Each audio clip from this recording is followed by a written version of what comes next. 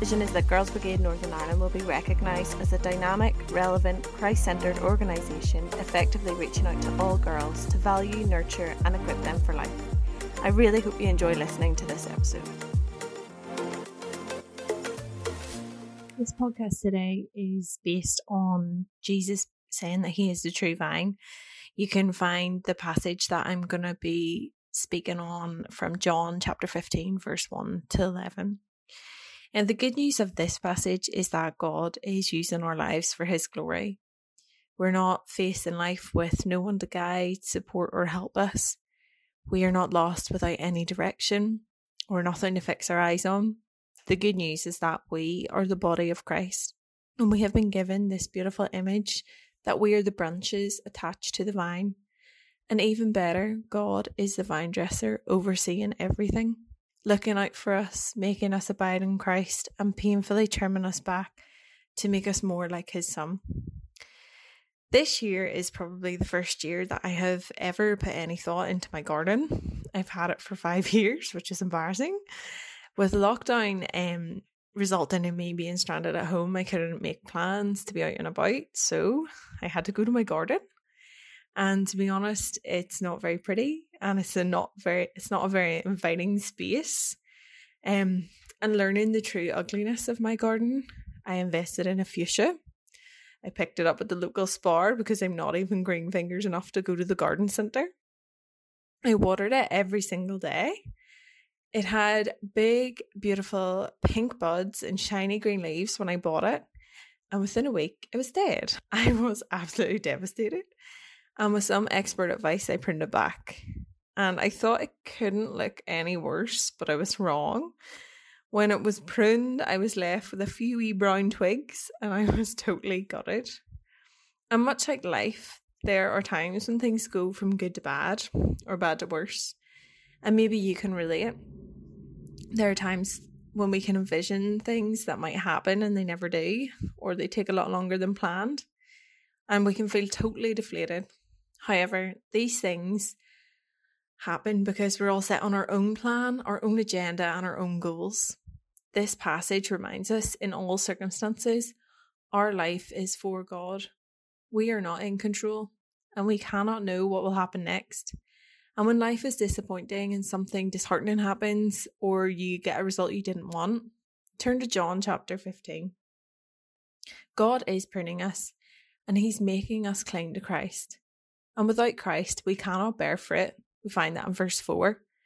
And bearing fruit is how we show that we are disciples, and that's in verse 11. When my plant was trimmed back, I never thought it would possibly grow again. But it came back, bigger, healthier, and more beautiful than it was in the first place. That painful trimming made it look awful, but I had to do it in faith that it would save the plant. And when God is pruning you back, trust that he is doing it so that you will bear more fruit. We see that in verse 1. And it might not look good, but he can use it for good. As we read this passage, we as the branches need to abide in Christ the vine. But what does abiding in Christ really mean? Branches need the vine to continue to grow. This is where nourishment comes from, so only they can grow and produce fruit. Just like the branches, we need to get our nourishment from the only vine that gives life, Christ. And abiding in Christ is where we get our sustenance. To do the things we need, or to do this, we need a daily relationship with him. That's turning from our sin and trusting in Christ, our Saviour, who died for us. And this is a lifelong commitment. It is a commitment that we share with all of God's people, which means we also have responsibility to be involved in our local churches, supporting the other branches and other believers as well. And we need to follow Christ to get food that we need. And we have to pray to him, we have to trust in him, and we have to commit to the calling of obedience, which is in verse 10. We can trust that God is watching us grow, making the decision when we need trimmed, with the aim of making us more beautiful. Without Christ, in verse 5, nothing we do matters. Our goal on earth is like the GB motto: we have to seek, serve, and follow Christ. This is the attitude that we need to adapt as we live as Christians, actively seeking Christ, wanting to serve him, and bearing fruit for his sake, knowing our lives point others to the vine and ultimately to the vine dresser. However, none of what happens on earth is ordained without God. He is the vine dresser and he is making the final decisions for his people. May this image of the vine spur you on today. No matter how you have been pruned or you're currently being pruned by God, no matter how hard, sore or sad it is, if you aren't abiding in Christ, maybe this is now the time that you need to become a branch that belongs to him. Because God can and will prune for his glory. And we as his people need to trust the vine dresser. He knows what he's doing, even if it doesn't feel like it. And verse 11 confirms the motive of our pruning.